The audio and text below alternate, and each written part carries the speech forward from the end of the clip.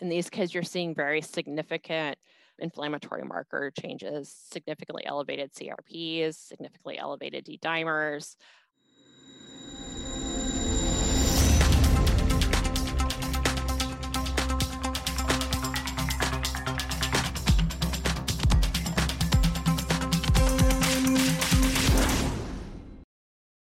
Hello, I'm Faith Rogers, host of today's program, COVID-19 Keeping Up with a Moving Target. This is the February 19th episode of DKB Med Radio's Coronavirus Educational Series. Thank you for joining us. This activity is jointly provided by the Postgraduate Institute for Medicine, DKB Med, and the Institute for Johns Hopkins Nursing. Today's program is accredited for ANCC and AAPA credit, as well as AMA PRA Category 1 credits. Please visit our website for complete CE information. If you're tuning into our webcast, please click the red Claim Credit button in the webinar console to attest for credit. Otherwise, please visit covid19.dkbmed.com. Today's learning objectives are: discuss symptoms and patient presentation of the acutely ill pediatric patient with MIS-C, and discuss management of the acutely ill pediatric patient with MIS-C. This educational activity is supported by independent medical educational grants from Gilead Sciences Incorporated, Regeneron Pharmaceuticals Incorporated, and Eli Lilly and Company, as well as in-kind support by DKB Med LLC. All activity content and materials have been developed solely by the activity directors, planning committee members, and faculty presenters. And with us today we have Erin Berry, a nurse at Johns Hopkins Lifeline Critical Care Transport. This is the second part of her education on pediatric patients with COVID-19.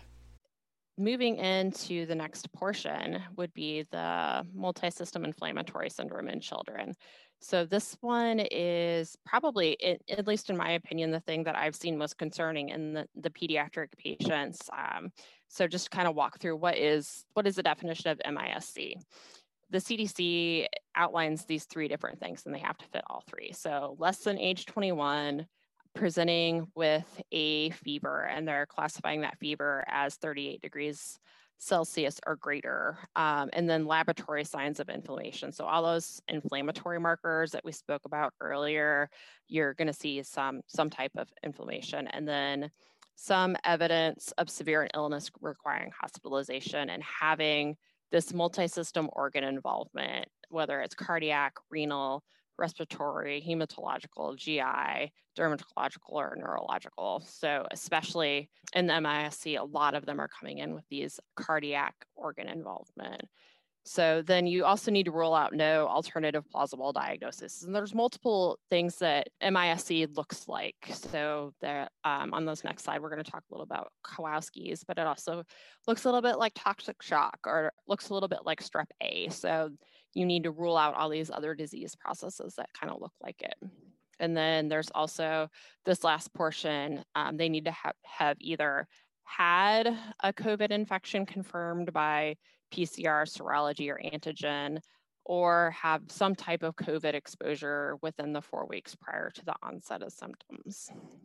So what do the statistics look like for MIS-C? So these numbers are coming from the CDC, and these also came from the beginning of January, so January 8th. In the United States, there's been 1,659 cases, and of that, there's only been 26 deaths. So the majority of cases are in 1 to 14-year-olds with an average age of 8 to 9, and that's going to play a little bit of factor in trying to determine if this is MIS-C or a different disease process. So these kiddos are developing this MIS-C 2 to 4 weeks after a COVID infection. So a lot of these kids are coming in positive for antibodies, but negative for PCR, because these are those kids that had the asymptomatic version of COVID, where they may have been perfectly fine at home, no one even knew they were sick, and then all of a sudden, out of nowhere, they start to show all these signs and symptoms of MIS-C. And with these kiddos, they're very sick. So the large majority of them require admission to an ICU. So I've seen numbers as high as 70% of these patients are winding up in the ICU, and that's a large portion that has to do with the cardiac involvement. So how do these kids present? So the presentation of the MIS-C patient.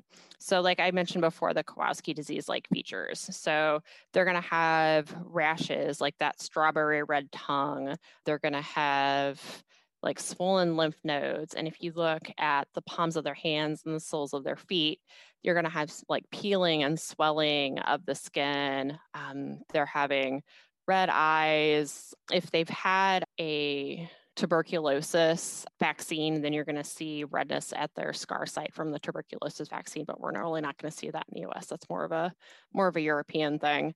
And then a fever for more than 5 days. So these kids are coming in with super high fevers for an extended period of time, really high fevers that are unrelenting.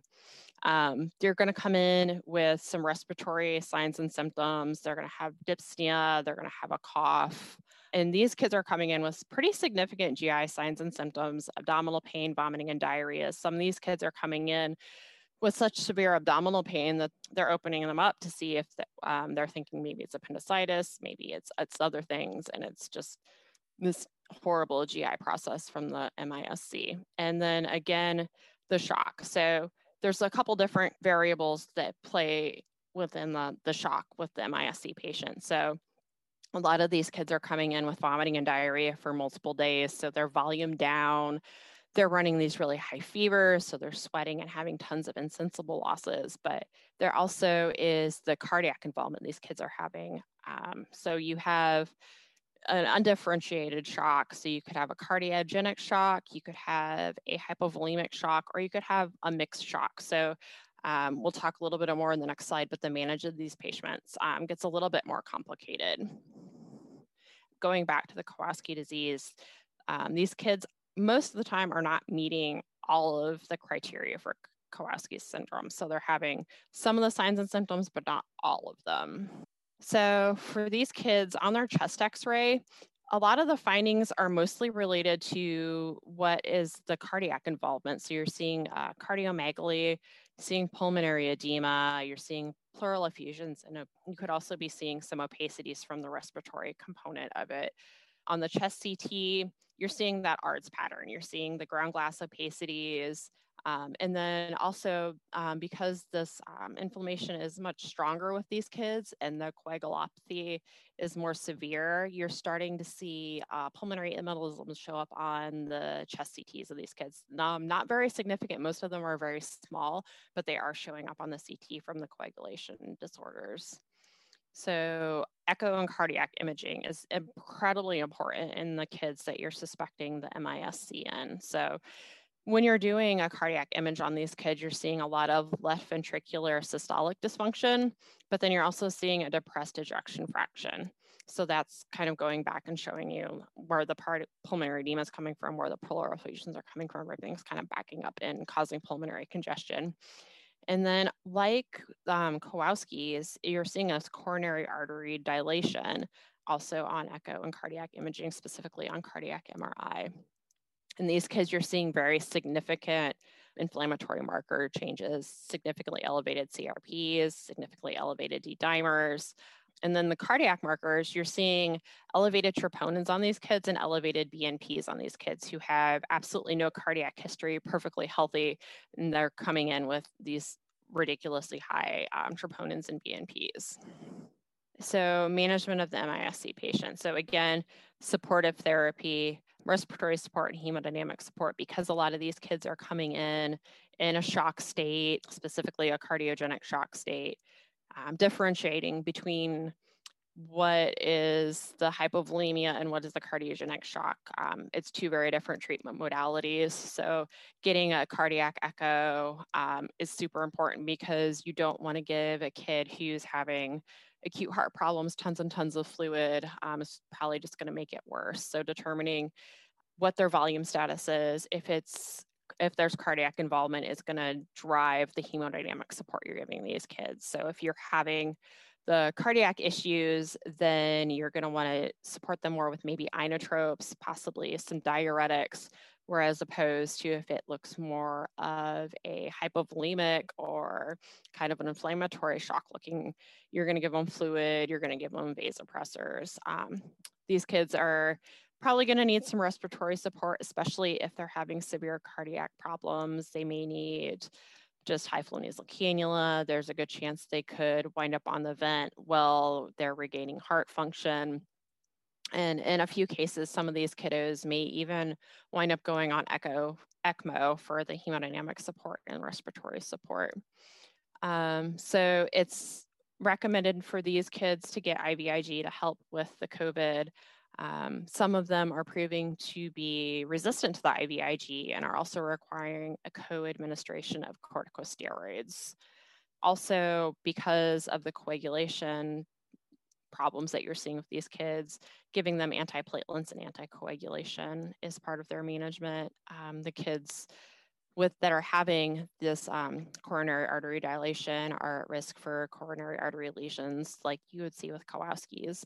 So they're getting aspirin and then anticoagulation. They could be getting anywhere from a Lovenox shot to a heparin infusion, specifically heparin if they're having some kidney dysfunction, which some of these kids are seeing. So monitoring kidney function, also not on the slide, you want to monitor liver function because that's also another organ system that can be impacted. There's not a lot of cases of these kids requiring renal support, but they might need fluids and just close monitoring. And then with the liver function, they definitely need close monitoring and following.